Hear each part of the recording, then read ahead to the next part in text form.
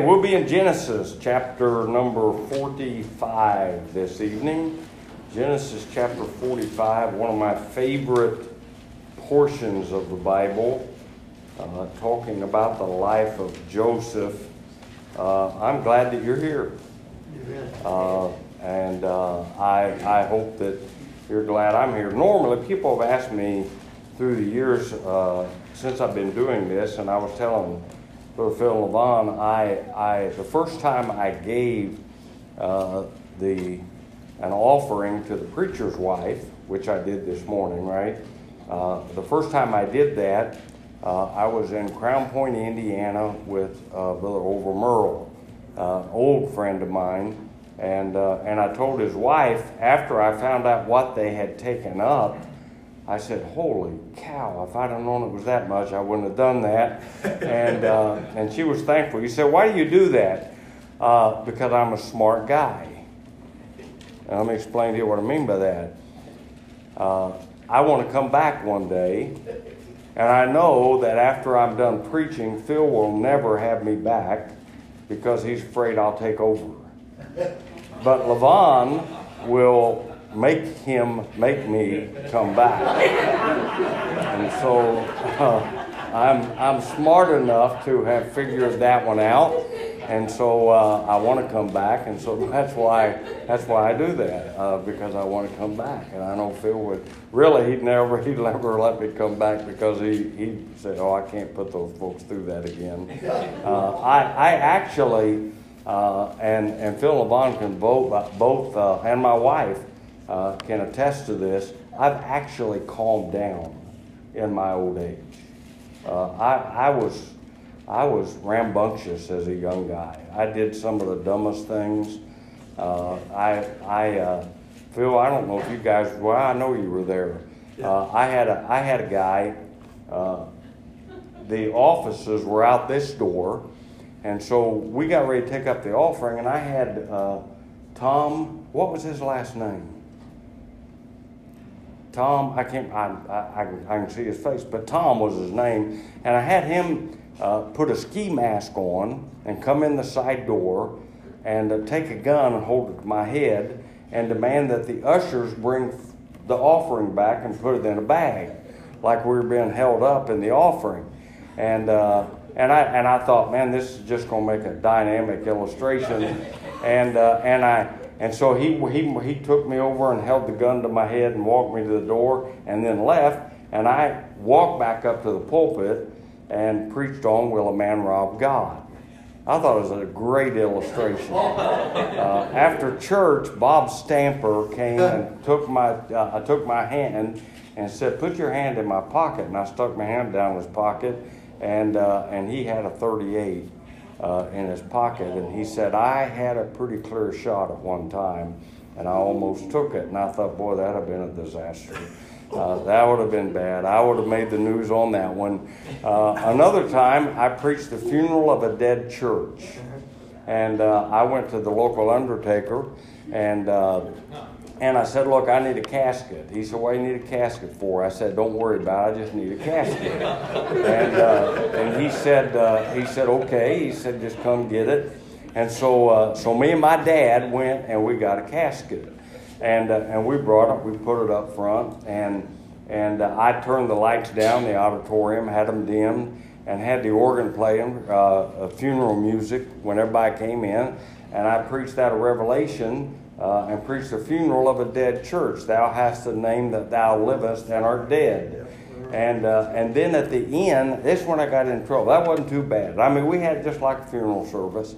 Everything was just the same. And then I had everybody come up and view the body. That's when it got nasty, because I had a mirror in the casket. Whoa. And so everybody that looked in there saw their face, and man, I had some elderly gals that just were not happy about that. So I've done some dumb things in church. I've calmed down quite a bit. I was preaching with Brother Bobby Leonard down in Monroe, North Carolina, and it's the wildest church I was ever in my life. And I was preaching, and there was a guy sitting right over here on the front row, And I got to my last point, and this fella jumped up and started hooping and started running. And I mean, man, he ran around the whole auditorium just fast as he could run. And he came around for his first lap, and there's a guy got behind him, and they started running. And there was eventually like 6 of them, and they were just running. I just kept preaching, and they were hooping and screaming and hollering and waving hankies. You said, what'd you do? I jumped down, got in line with them, and ran with them. I thought it looked like fun. I don't know what it was all about. And so I've calmed down a whole lot in my old age, and plan on keeping that going on. I heard about a fella way down in the hills. I pastored Morristown, Tennessee for a little while, and when Phil LaVon got married, I told Phil, he told me, he said, I think I'm going to ask LaVon to marry me.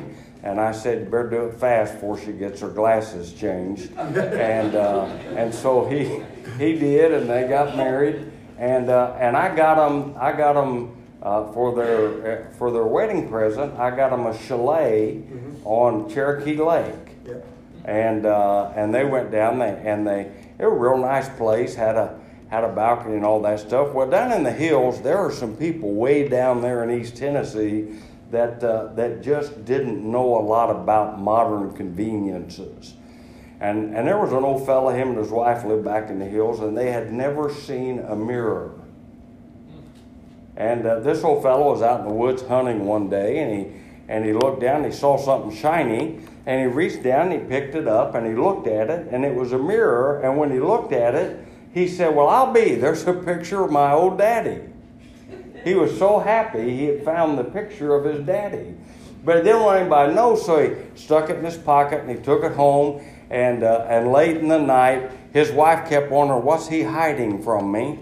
And so late in the night, he got up, and he lit a candle, and he went into the bathroom there, went out to the outhouse, and he'd hid it out there, and he brought it back in. He took it up in the attic, and he was going to hide it under a bunch of old clothes they had up in the attic. And he held the candle up and looked at it and said, man, my daddy was a handsome guy. And he stuck it under the pile of clothes. Well, his wife kept thinking he's hiding something. And so after he fell asleep, she slipped up into the attic and started digging through those clothes. And she pulled out the mirror. And you got to remember, she'd never seen a mirror either. And she looked at it and she said, so that's the old hag he's been running around.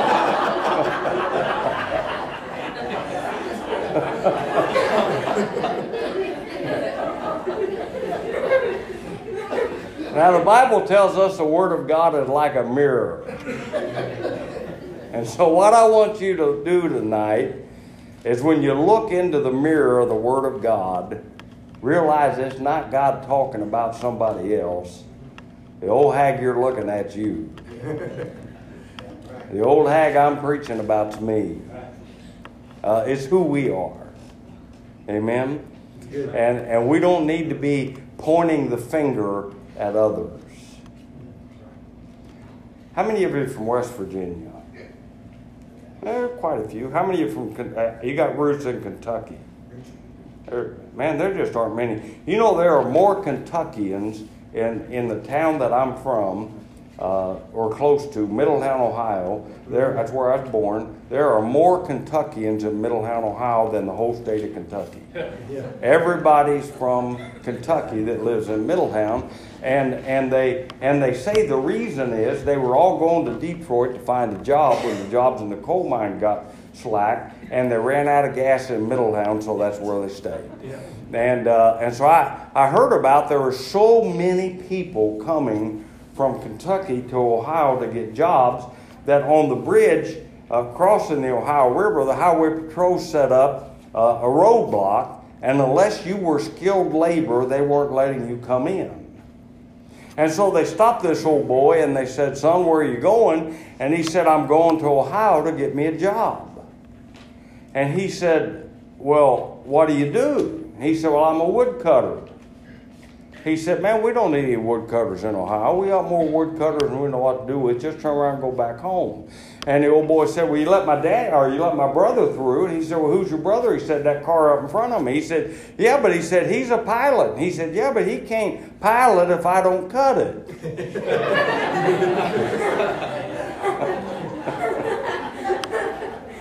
So we're going to try to cut a little wood tonight, okay? Genesis chapter number 45, and I don't even know how much of this to read because there's so much of it that's so good. So I want to start down in verse number 24. And I know we're going to cover the whole chapter, but in verse 24, Joseph is going to send his brothers back to Israel.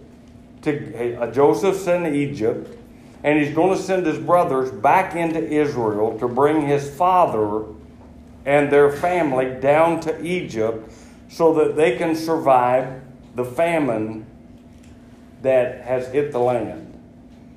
And if you know anything about the story of Joseph, his brothers sold him into slavery, and Joseph ended up in Egypt, and now he's elevated himself to the right hand of Pharaoh. And so he's sending his brothers back down. And I want you to notice in verse 24, he sent his brethren away, and they departed, and he said unto them, see that ye fall not out by the way. Man, what a great passage of Scripture.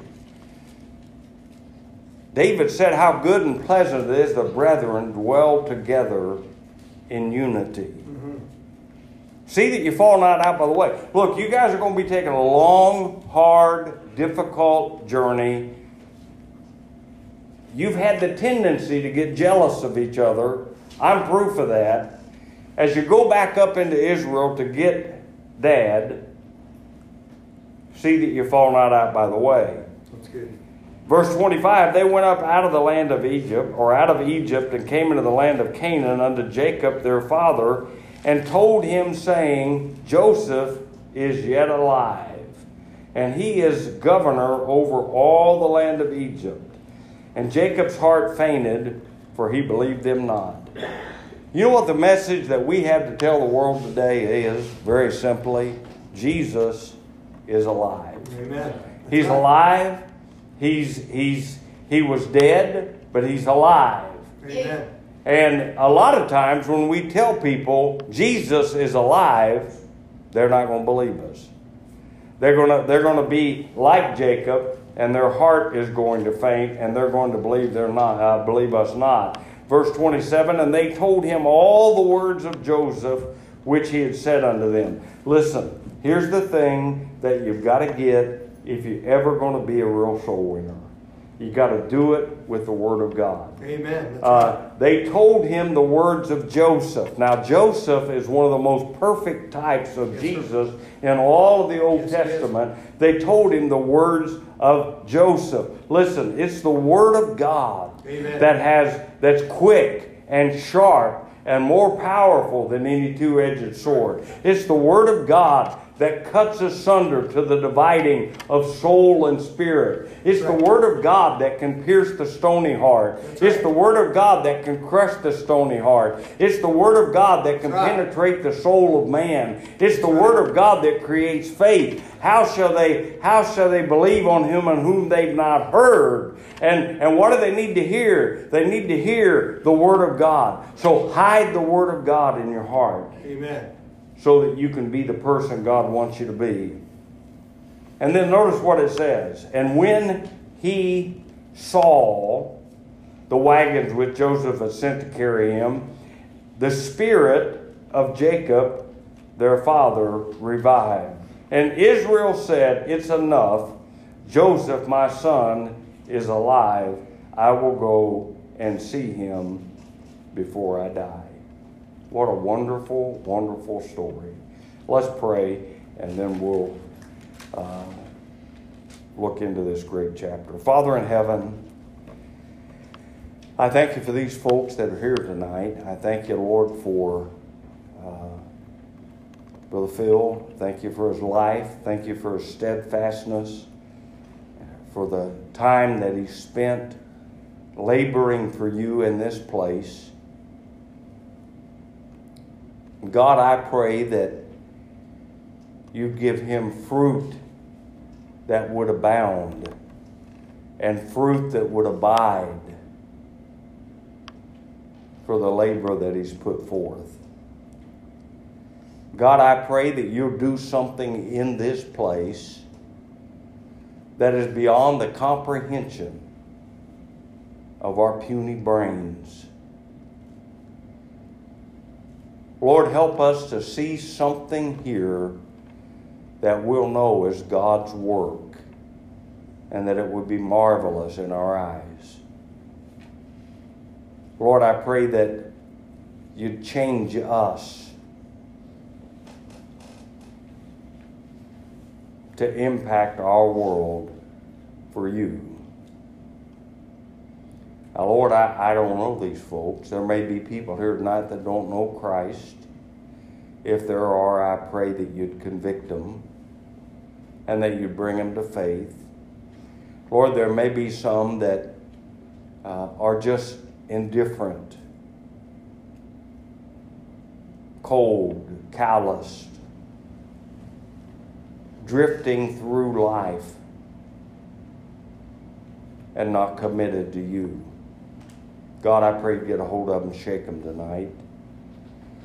God, give us a vision of what breaks your heart, which is the world. God so loved the world that he gave his only begotten Son. God, may the world break our hearts. God, may we see that there are people in India, people in Bangladesh, people in Africa, people in Central and South America,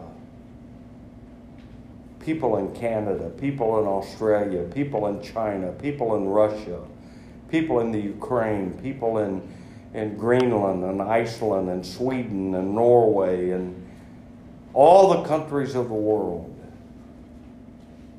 that have never had the opportunity of hearing about your grace and love and mercy. God, there are people that live on our streets that have never had a clearer presentation of the gospel of Christ. I pray you break our hearts as your heart was broken when you sent your Son to take care of the sin problem that existed in this world. God, break our hearts. Change us. Give us boldness and a burden and a commitment to do your bidding. In Jesus' name, amen.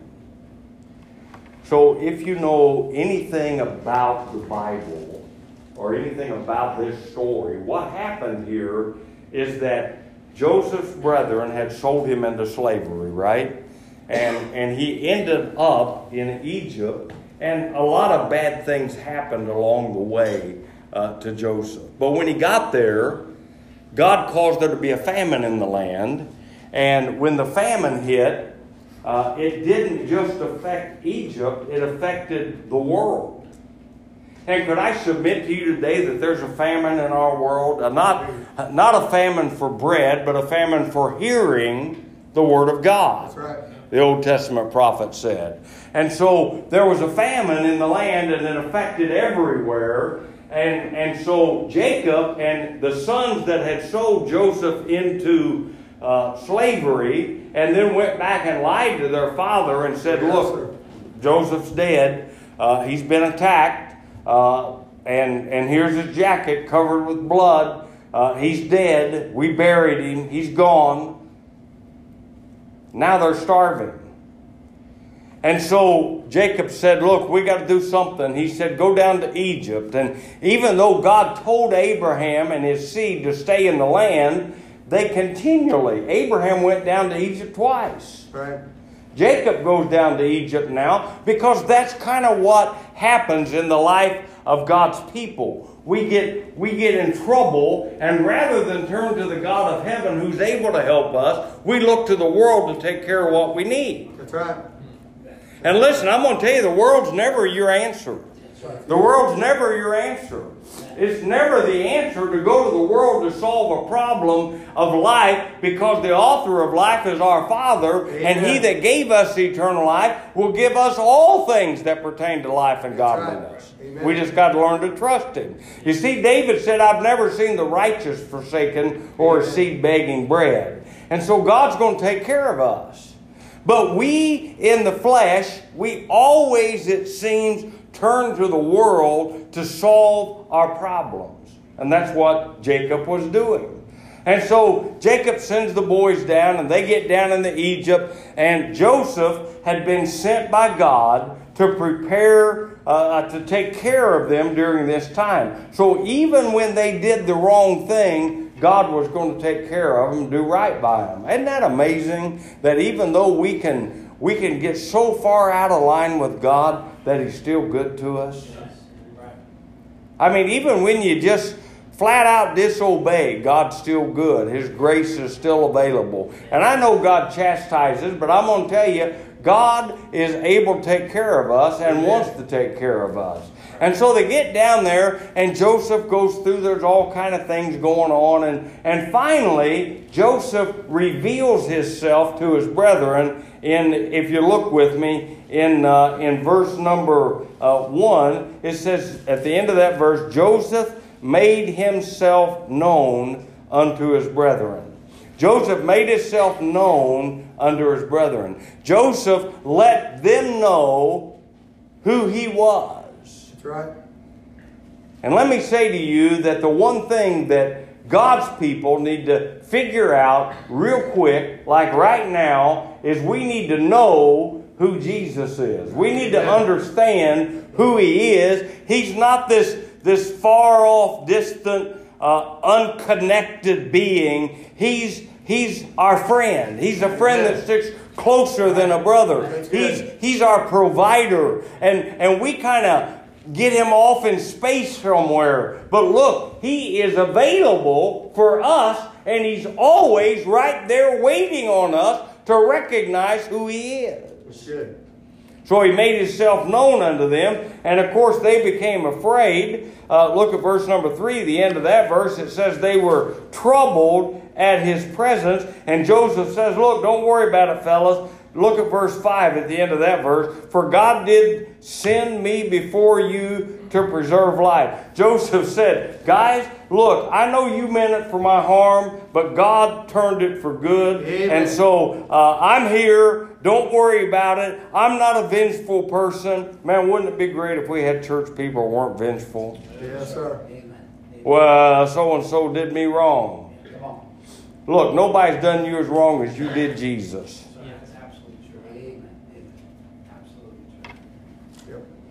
I've had people do me wrong. But nobody's done me worse than I did him. That's good. And yet He loved me. And if that's what God's willing to do for me, then I ought to be willing to do it for others. Amen? That's good. So He said God did send me to preserve life. Go down to verse number 8. So it was not you that sent me hither, but God. My, what a powerful... I'm going to tell you, this chapter is just chock full. I mean, good night. You can load your wagon up here and come back for seconds and thirds. That's right. He said, it was not you that sent me here. It's not you that put me in this position. It's God that put me here. God knew what was going to happen way before it happened. He knew the beginning from the end. And so what's happening to you right now, look, just accept it and understand that all things work together for good to them that love God and those that are called according to His purpose. Romans 8:28. You need to begin to understand that where you're at right now is where God has put you right now. Where you're at right now and the problems you face right now, God has allowed for you to be there right now. And the reason He's allowed you to be where you are right now is because He wants to sustain you and He wants to give you the grace to get through it so that the comfort wherewith you yourselves are comforted of God, you can help somebody else along the way. That's good.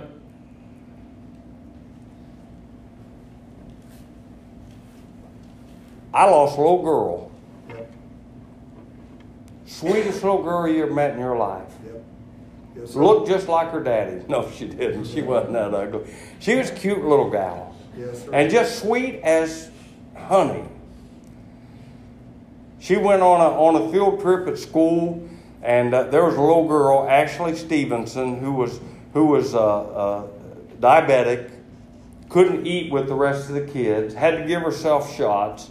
Kind of bigger. Nobody really liked this little girl. And Leah was like the life of the party. Yep. I mean, man, she was so much fun to be around. She drove a go-kart through a split rail fence and knocked her teeth out. Both of her front teeth. Knocked them plumb out. She had false teeth. Her front two teeth were false.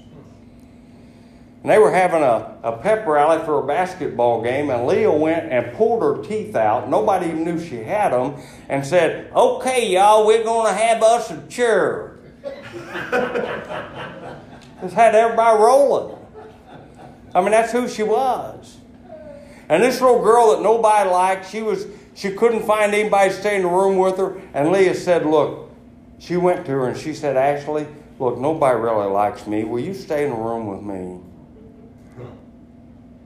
And this little girl would go sit in the stairwell and eat her lunch because she had to eat different food than everybody else. Leah said, "Ashley, I really don't like that food anybody else eats. Would it be okay if I sat here and ate with you?" And that's who she was. Yeah. Car wreck, she was killed. I'm not going to go into the whole story. It's bad. Yeah. You talk about a bad day. Man, that's a bad day. Yeah. And you're sitting in the hospital, sitting in an emergency or in an intensive care unit, and all you can hear is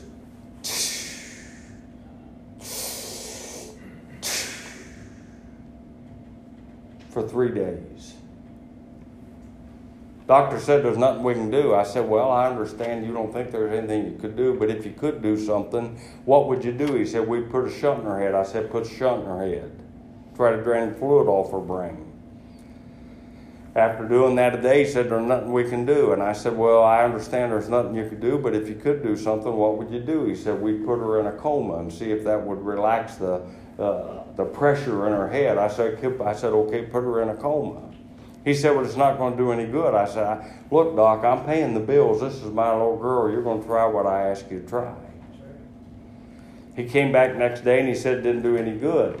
He says, what happens? The brain swells and it pushes down on the brain stem, which rests in the top of your spine. And what it does, it puts pressure and it cuts the blood flow off to the brain. And he said, she's been like that now, Jeff, for 3 days. I said, okay, I'll tell you what, take a saw and cut the top of her head and let the pressure off. He said, it won't do any good. We can't do that. He said, if you don't make the decision to take her off life support, I'm making the decision. I said, buddy, I'm not making that decision. He said, okay, I will. Guess what? The state wouldn't let him because her brain was in a comatic state. So he came to him and he said, look, they're not going to let me do it, but her body's going to start decaying. I said, man, you got to prove to me that there's no way. So they took her down, they injected dye into her blood vessels. And it was a radioactive dye. They put it in her blood vessels, they x-rayed her. And I went down. She was laying on the table. He came up and he said, we just see there's no brain. There's no blood getting to the brain. I said, I haven't seen it. You haven't proven anything to me, bub.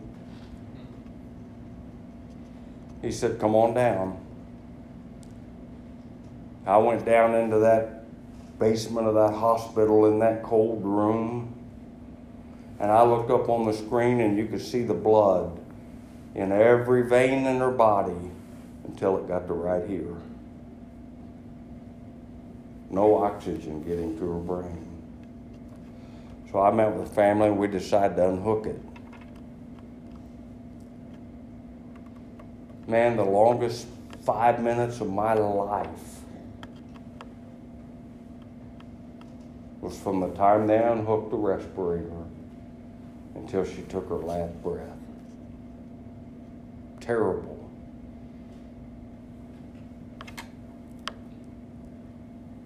I was in a bad way during that time. I had a friend of mine come up and lay his hand on my shoulder. He said, Jeff, we know all things work together for good to them that love God and those that are called according to His purpose. I turned around, I looked at him, I said, buddy, unless you can explain that to me right now, it'd probably be a good thing for you to get out of here before I turn around and punch you in the mouth. He said, that's a carnal thing to say. It's where I was. I had another guy, dumbest thing I ever had said to me. Another guy came in and said, well, Jeff, you got to remember, Job lost all of his kids in one whack. I turned around and said, man, are you an imbecile or what? Exactly. That was a bad day. I mean, I was mad. I'd be driving my car down the road and I'd just start crying. I'd get out and I'd kick the door. Why'd you do that? I was mad. I was mad at God.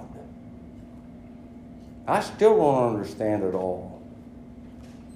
But I was able to sit on the phone the other night with a friend of mine whose 33-year-old son had his head smashed in between two 4x4s, smashed his head,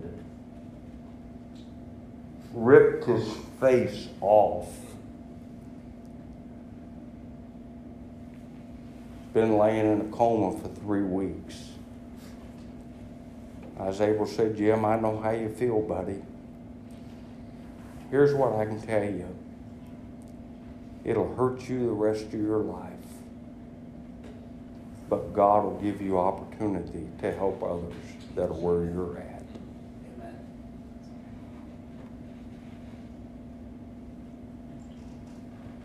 I don't know what you're going through, but I know this, God designed it. God's allowed it. God's permitted it. And the Word of God says, in everything give thanks, for this is the will of God in Christ Jesus concerning you. You know what it didn't say? For everything give thanks, for this is the will of God in Christ Jesus concerning you. What I can't thank God for, I can thank Him in. Yes. That's good. Amen. The situation I find myself in, I may not be happy with, but I can tell you that in any situation, I'm still saved. God's still God. His grace is still real. He still loves me. That's good. And I'll be saved throughout all of eternity because of what Christ did for me on Calvary. Yes. And so in everything, I can give thanks. Right. That's right. That's I've used illustration for years. Picture me right now standing in a big bowl this high full of pig manure. You know, there's nothing else. There's nothing stinks quite like hog manure. That's right. Nothing. So I'm standing in a bowl full of pig manure, and I got to raise my head and stand on my tiptoes to keep it from seeping into my lips.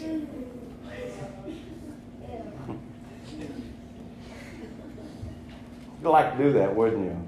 No? Here's what I'm going to tell you. I would never say, oh, God, thank you for this bowl of hog manure you got me standing in. I just love it. But in the midst of that bowl of hog manure, I can say, thank you, Lord, for saving my soul. Thank you, Lord, for making me whole. Thank you, Lord, for giving to me thy great salvation so rich and free. Amen. What you can't thank God for, you can thank God in, and God has placed you in the circumstance and the situation that you're in right now because He knows in your future you're going to need it. That's what it said in verse number 8. It's not you that sent me hither, but God. Then notice what He said in verse 9. Haste ye and go. You know what He said? Hey, get after it, man. Good. Get moving.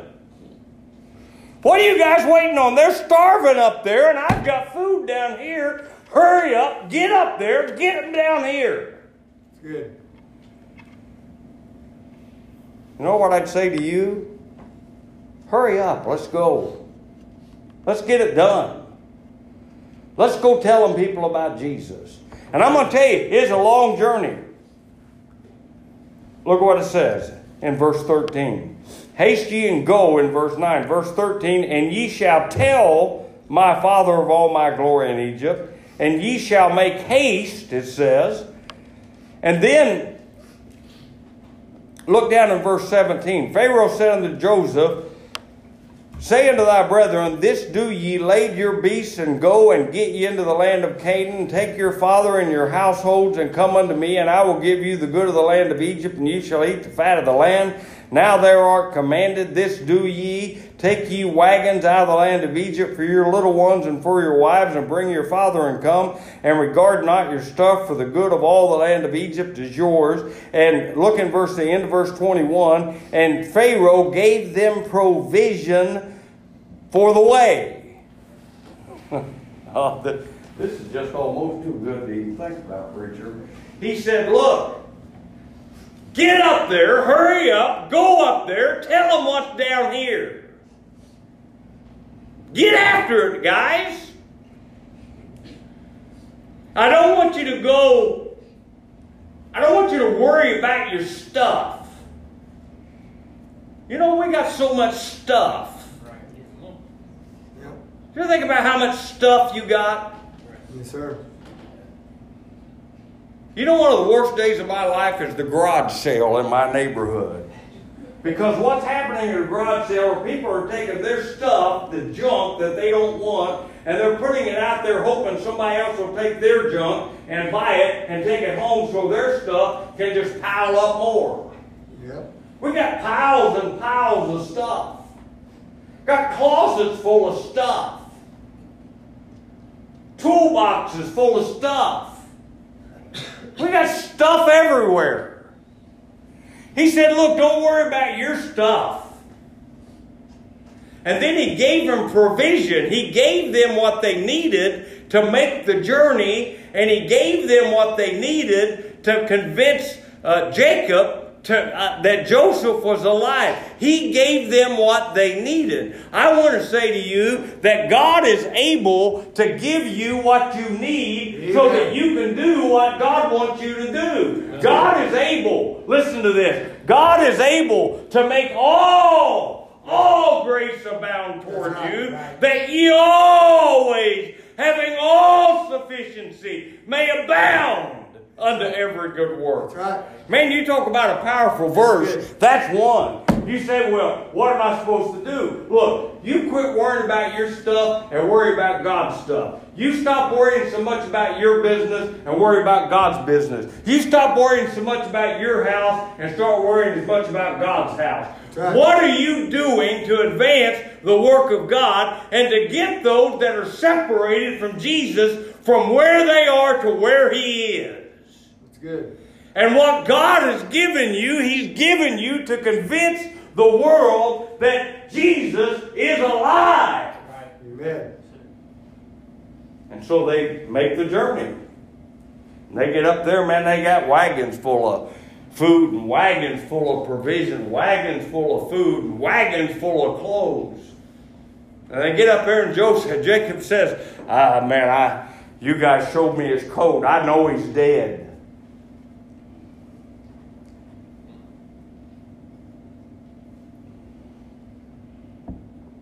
Remember, Peter and John, they get to the tomb.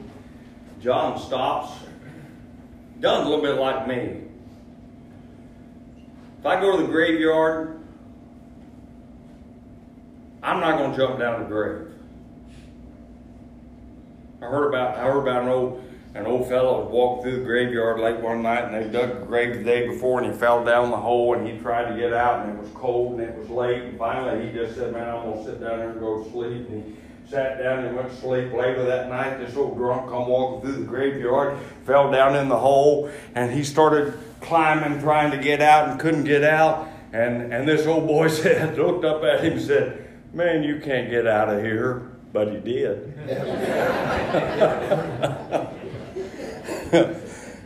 John stopped, started peeking in, and all of a sudden Peter comes lumbering up behind and busted right through and went in. And you know what they did? They saw the grave clothes. Right.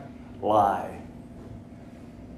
We know him. He died. We saw him wrap him up. We saw him take him down off the cross. We know that Joseph of Arimathea loaned him this tomb for a little while. The grave clothes are here, but where's he at? And they didn't believe.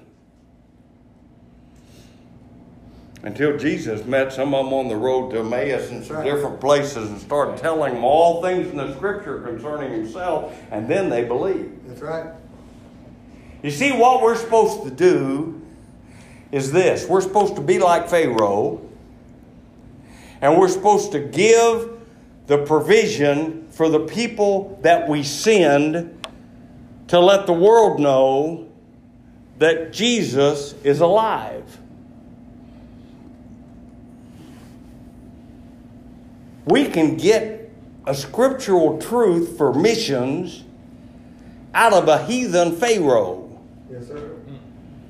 How can you do that, preacher? I'll tell you how you can do it. The children of this world are wiser in their generation than the children of light. That's right. Yeah. Pharaoh knew that for the message to be validated, there had to be some goods that went along with the words. Wow. Good statement. That's right. They'll know we're Christians by our love. Love gives. Yep, exactly. Look, you want to win a waver to Christ. You can do that. You can give them a tract, tell them about Christ, tell them how to be saved, and then. But if you try to win them to Christ, and you give them a tract. Don't you give a little piddly dollar tip on a $30 bill, you skinflint. Right. Blaspheme the name of God by putting down nothing and robbing that poor guy who's looking for money from you to feed his family. Right. Give! Yep. I tip 20% for bad service and more for good service. Really bad service, I write a note on the receipt. If you want a tip, learn how to wait. Say, you done that? Yeah, I don't do it much. I almost have to have somebody pour a pot of coffee on me to do that. But I'm telling you, if you're going to witness to people, you better be willing to show them something. That's right. You see, your walk talks, and your talk walks. But your walk talks a whole lot louder than your talk walks. Say that 10 times real fast. You say, what do you mean by that, Brother Jeff? I'll tell you what I mean by that. What you do speaks a whole lot louder than what you say. You got to have the goods.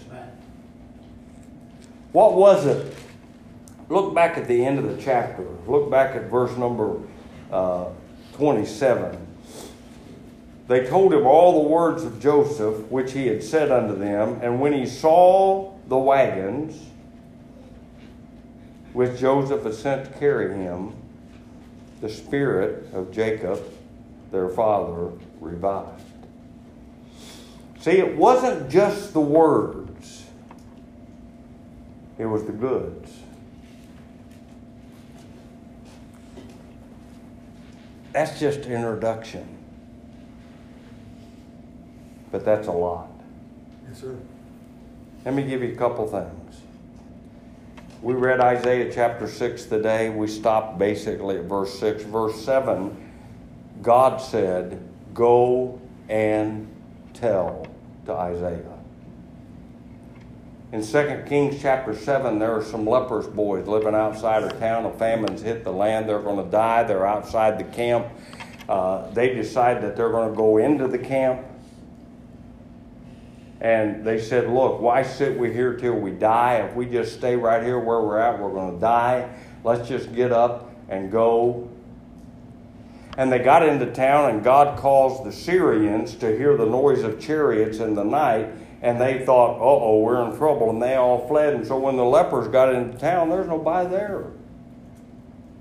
Man, they started eating. They got their bellies full. They got gold and silver, and they found all these riches, and they're just piling it on, saying, man, this is going to be awesome. We're going to live forever. And one of them said this, we do not well this day. That's right. It's a day of good tidings. Let us go and tell the king's household. Let me tell you something. There is not a person in this place that has it as bad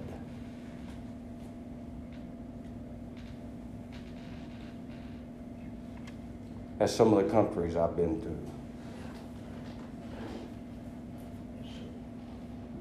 I don't care how bad you've got it. I don't think anybody here missed a whole lot of meals, but looking at you, kind of like me, keeps swelling up like a tick on the back of a dog's ear. Plenty of grub there. I mean, we get along pretty good. And we do not well this day. We got a good church. We hear the Word of God preached. We've got heat. We've got electricity. We've got air conditioning. We've got carpet on the floors. I remember meeting in a flea market when we first got started. A flea market. We called ourselves the church with the hearts. Hearts flea collar. That takes some of you a while to catch that one. And we got kicked out of the flea market, and we moved up in the world. We moved into a barn. Yep. We met in a barn. Yes, sir. And then we put up a tent. We met in a tent for, I don't know, about 5 months, Phil. At least. We were meeting in this tent while we were building our church building. We had set up right next door to it. And it was November, and we were meeting in the tent. Man, it was colder than blue blazes. Yeah. We had heaters. You think I'm loud now. When I had heaters I was competing with, we cranked her up, man. I mean, I was yelling just so people could hear me. It's cold. And we weren't quite done with the building. We didn't have a carpet done. We had most of it done, but it wasn't all done. And the building inspector came down and said, well, you're not finished yet. I'm not going to let you move in. And it had snowed about 6 inches the night before. I said, hey, bud, come out here. I said, see that tent right there that's about half down? That's where we're going to have church Sunday if you don't let us in this building. He said, okay, come on. Amen. We got all kind of good things going on right now. We do not well this day to hold our peace. Amen. And they said, we'll go and tell the king's household. Remember the woman at the well? Jesus met her and started talking to her about the water of life. And she said, give me this water. And Jesus said, go get your husband. She said, I don't have a husband. He said, that's true. You've had 5, and the fellow you're shacking up with now is not your husband. Right. Oh, my. How's this guy know so much about me? Because he's God. That's right. And Jesus told her and she accepted. Yep. And you know what she did? She said, I got to go tell all these lousy fellows been taking advantage of me for all this time that I met a man who told me all things ever I did. And I want you to notice something about that. She lied like the devil right after she got saved. Jesus didn't tell her all things ever she'd done. He just told her she'd been married 5 times or shacking up with a guy now. She said, come meet a man who showed me all things ever I did. Look, your presentation doesn't have to be right. Just tell people God loves them and that they can get saved if they'll trust Him. Amen?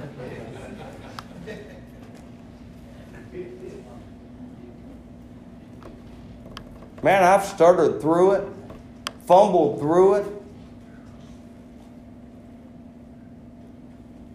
Because that's not what we say anyway. It's the Spirit of God. That's good. If Joseph's brethren hadn't have went with the goods, Jacob would have died. 2 things I want you to get out of this. Number 1, you got the goods, Amen. you need to go. That's right. Number 2, you got the goods, give them to somebody else and help them go. That's good. Amen. That's what mission's all about.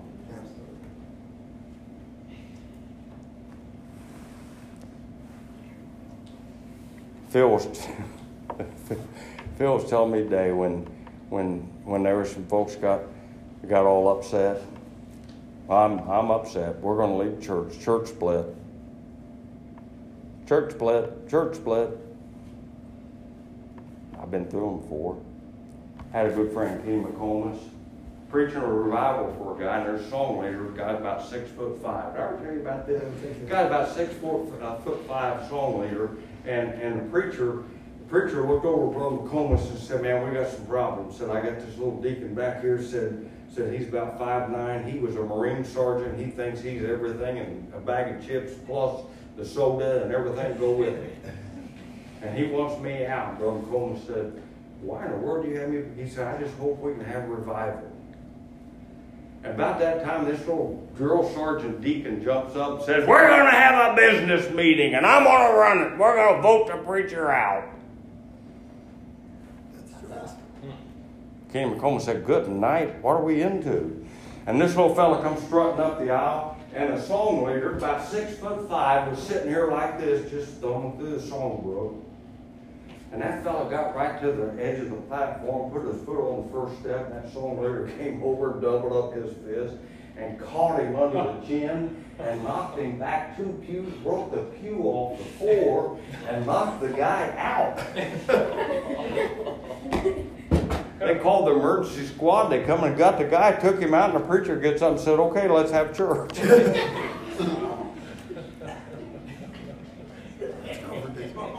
What in the world's wrong with people? Trying to do the work of God, and you get upset because the paint color wrong. I was preaching Brother Hudson. They got shadow boxes in the front of their church, and they voted with me there. We're going to paint the shadow boxes tan, or we're going to paint them white. No. We're going to vote on it. No. No, never. And they voted, and it was 50-50. Yeah, that's not. I thought, good night, what's he going to do now? He said, "Brother Jeff, you're going to decide the color. You like tan or you like white?" I said, "Preacher, what do you like?" He said, "I like white." I said, "I'm a white guy. Let's go with that." And that's what they did. I thought, good night, what a dumb thing to do. It don't matter what color you paint the shadow boxes. It doesn't matter what color the carpet is. It doesn't matter what color the pews are. It matters what your heart is. Right. That's right. Preach. We've been blessed. That's right. Let's go and tell. We do not well.